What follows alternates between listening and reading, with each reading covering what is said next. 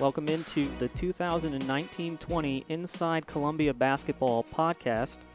Returning for this season is me, Kyle Matrician, one of your co-hosts, and now I'm going to send it over to Mike Kowalski, who's sitting down with Jim Engels to talk about and preview the men's basketball season. Thanks, Kyle. Like you mentioned, I'm here with Coach Engels as the men get ready for their season opener tomorrow night against Lafayette. I just want to start by walking everybody kind of through the summer months and the preparations leading up to the season. It feels like a really long time since we played last, and if you want to give people a kind of a look at how you guys operate as a program in these summer months and early practices as you get going here. Yeah, this summer it's unique in our league because we're not allowed to work with our guys. So they're only allowed to work with our strength and conditioning coach, Tommy Sheehan. So a lot of the stuff that we do is really just sort of giving the guys ideas of what we need them to work on, and then they'll work on it on themselves. And then with Tommy, the big component of the summer with the strength and conditioning is just to make sure that they physically have a great summer. So we did things a little bit differently this year. We didn't have the freshmen. Normally, sometimes we'll have some guys stay for jobs, and we allowed a lot of the guys to go home. I thought it was healthy for them to spend some time at home with their families, and we did have a number of guys stay on campus with internships and job opportunities on campus. So we set some things up for the guys who were staying here, some places to play in the city, some places to play on campus, and also with, like I said, with Tommy, just to make sure that they were doing what they needed to be doing from a strength and conditioning standpoint. So the summer went pretty quickly. I know the guys had a pretty productive summer. Coming back, obviously once we get into the season, we're allowed to start working with the guys. So, the big disadvantage in our league is the fact that we don't work with our guys because every other league basically practices in the summertime. So, we have to get our guys up to speed pretty quickly. And the guys were good. They came back in good shape. They did very well with the conditioning requirements that we put on them to make sure that they come back in good shape. Guys physically got bigger. I think you'll see a team that's gotten a little bit stronger and from a physical appearance. And, guys came back with a good mentality, and we've had some good practices up to this point. It seemed like, for me anyway, it feels like it was a long preseason. Did that help kind of combat some of the lack of work you're able to do in the summer this season with the start of the season coming a little bit earlier? Yeah, definitely. I think the more time that we have with our guys in the gym, from with a program in regards to just having the program together it's good from it's good for obviously a lot of reasons. We do have it's an interesting team. We do have a bunch of guys who have come back and who understand a lot of the things that we're trying to accomplish offensively and defensively, and then we're just trying to implement 5 new guys into what we're doing. So sometimes you can see the difference. There's a complete difference in the two teams, and the freshmen have done a good job of trying to intellectually try to figure out some of the things that we're trying to accomplish. So it's if we've practiced probably it's almost going on a month now. So we've had some very, very productive practices. We had 2 very good scrimmages that I thought really helped us to learn from. We scrimmaged a couple of teams that are at our level, and I thought we did a good job competing. We learned a lot from both scrimmages, and I thought the guys learned a lot as well. So it was very productive from that standpoint. Another part of the summer was we added 2 assistant coaches. Talk about Marlon Sears and Justin Levine and what they've kind of brought to the table in these early stages of their time here. Yeah, I mean, with the changeover in the staff, it's in some ways it's you like to have that continuity with your staff, but also I'm very happy with the fact that we've had some guys move on. Obviously, with Kenny going to be the head coach at Howard, I think that's a great step for him.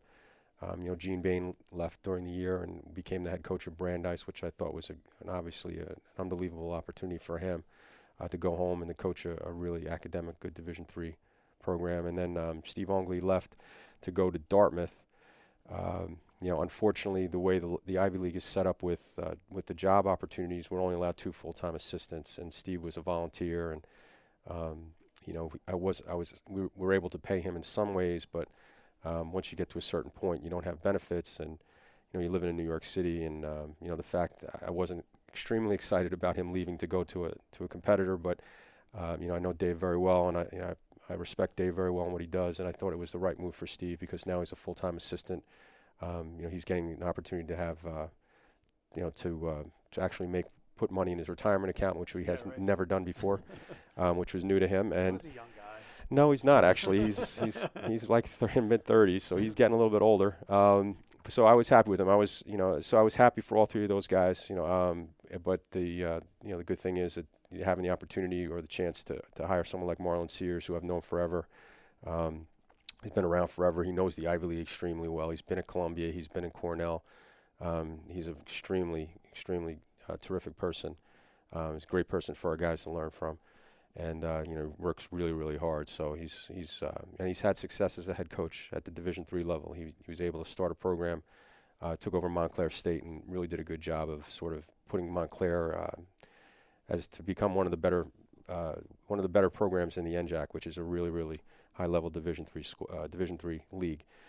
So having the opportunity, I took a chance and I called him. I said, "Hey, would you be interested in doing this?" Thinking that he probably wouldn't want to do it because he was a head coach, and I was really surprised that he entertained it, and we talked, and it's great to have him back on campus. He's done a great job for us up to this point, and will continue to do a great job. And then we were able to hire Justin Levine when Steve left as a volunteer. Justin is a younger person who's been in the business. He's got some experience at VCU. He was at Cornell when actually Marlon was there with Bill Courtney.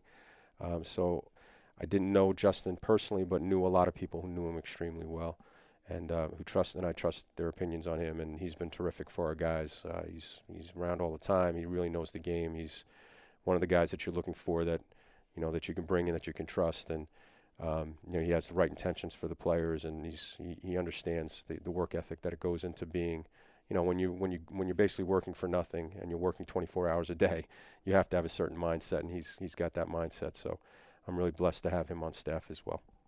Let's get into how the team has looked so far. What do you think going into the first game are some strengths that you guys are going to have going into the season? Well, I mean, the biggest thing is having Mike back.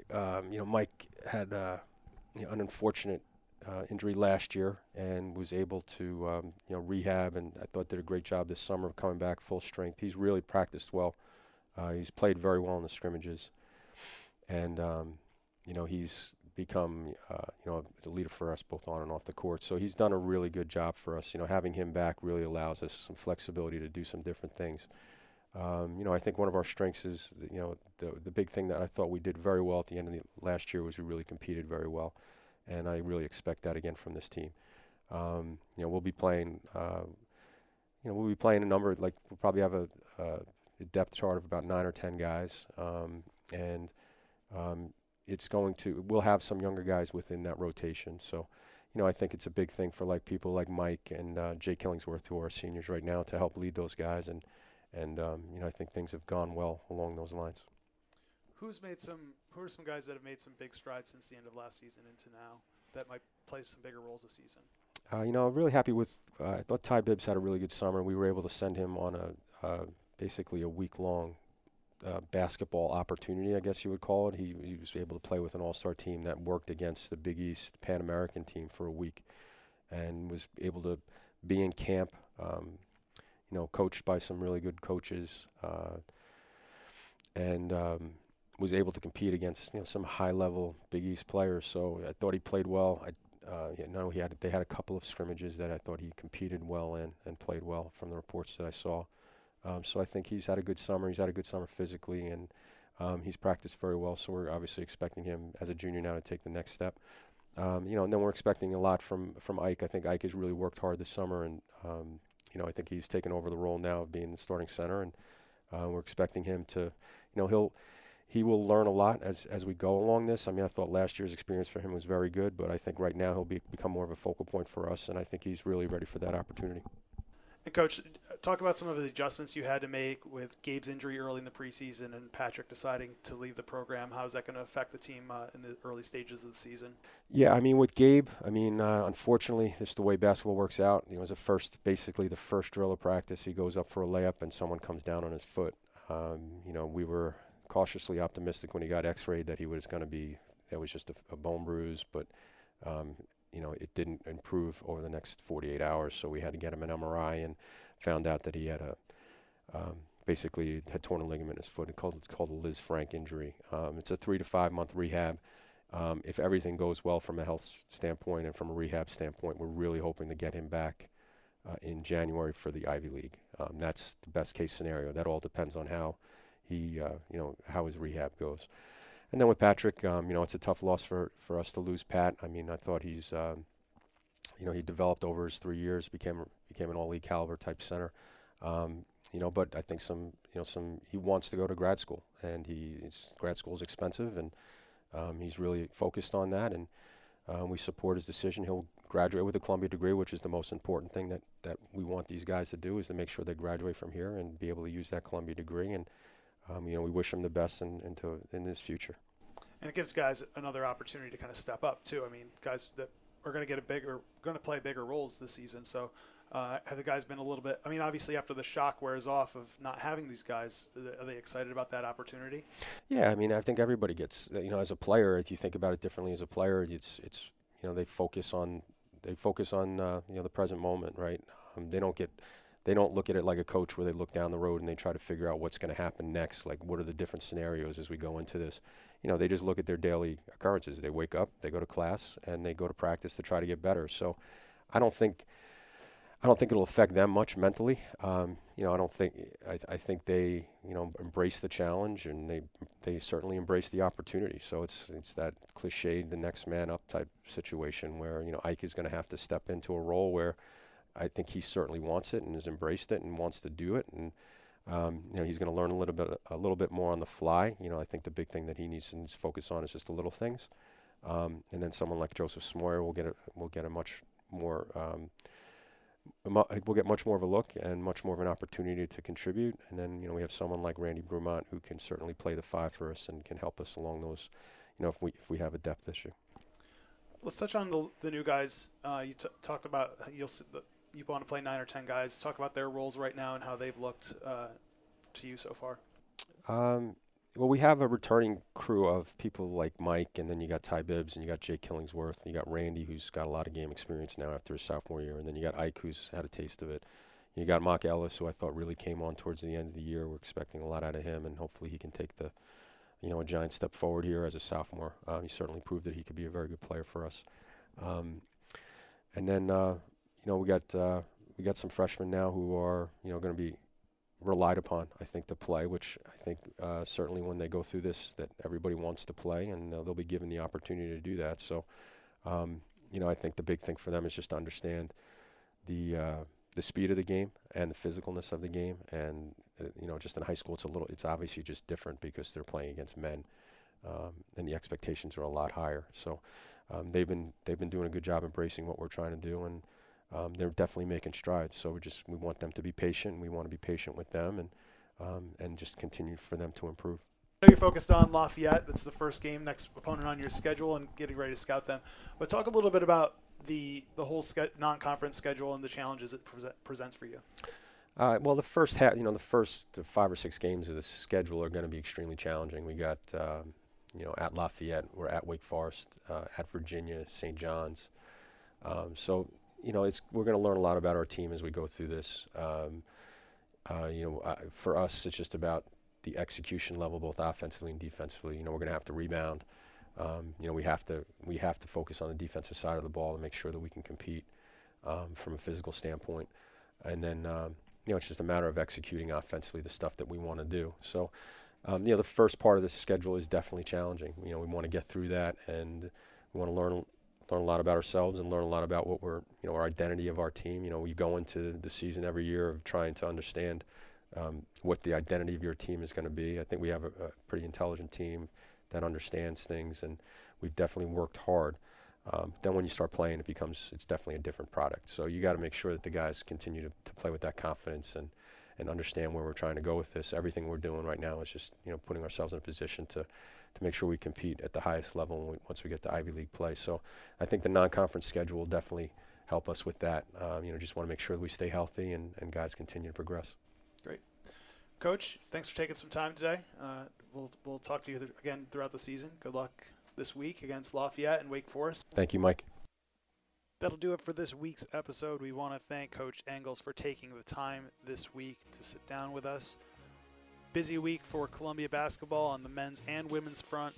Both teams open up Tuesday, November 5th. The women at Albany, the men at Lafayette. Then the women come home for 2 games. First against St. Joseph's, Thursday, November 7th at 7 p.m. and Sunday, November 10th against Fordham at 2 p.m. Men's home openers November 13th. That's next Wednesday at 7 p.m. You can get all your tickets for Columbia basketball by visiting gocolumbialions.com/tickets or calling 888-LIONS11. You can also catch the Lions on ESPN Plus. Subscriptions start as low as $4.99 per month or $49.99 annually. Visit espnplus.com today for more information. Kyle and I will be back next week to talk to some key players from the first week of action. So we hope you tune in. You can find us on iTunes, SoundCloud, Stitcher, and Spotify. We'll talk to you soon.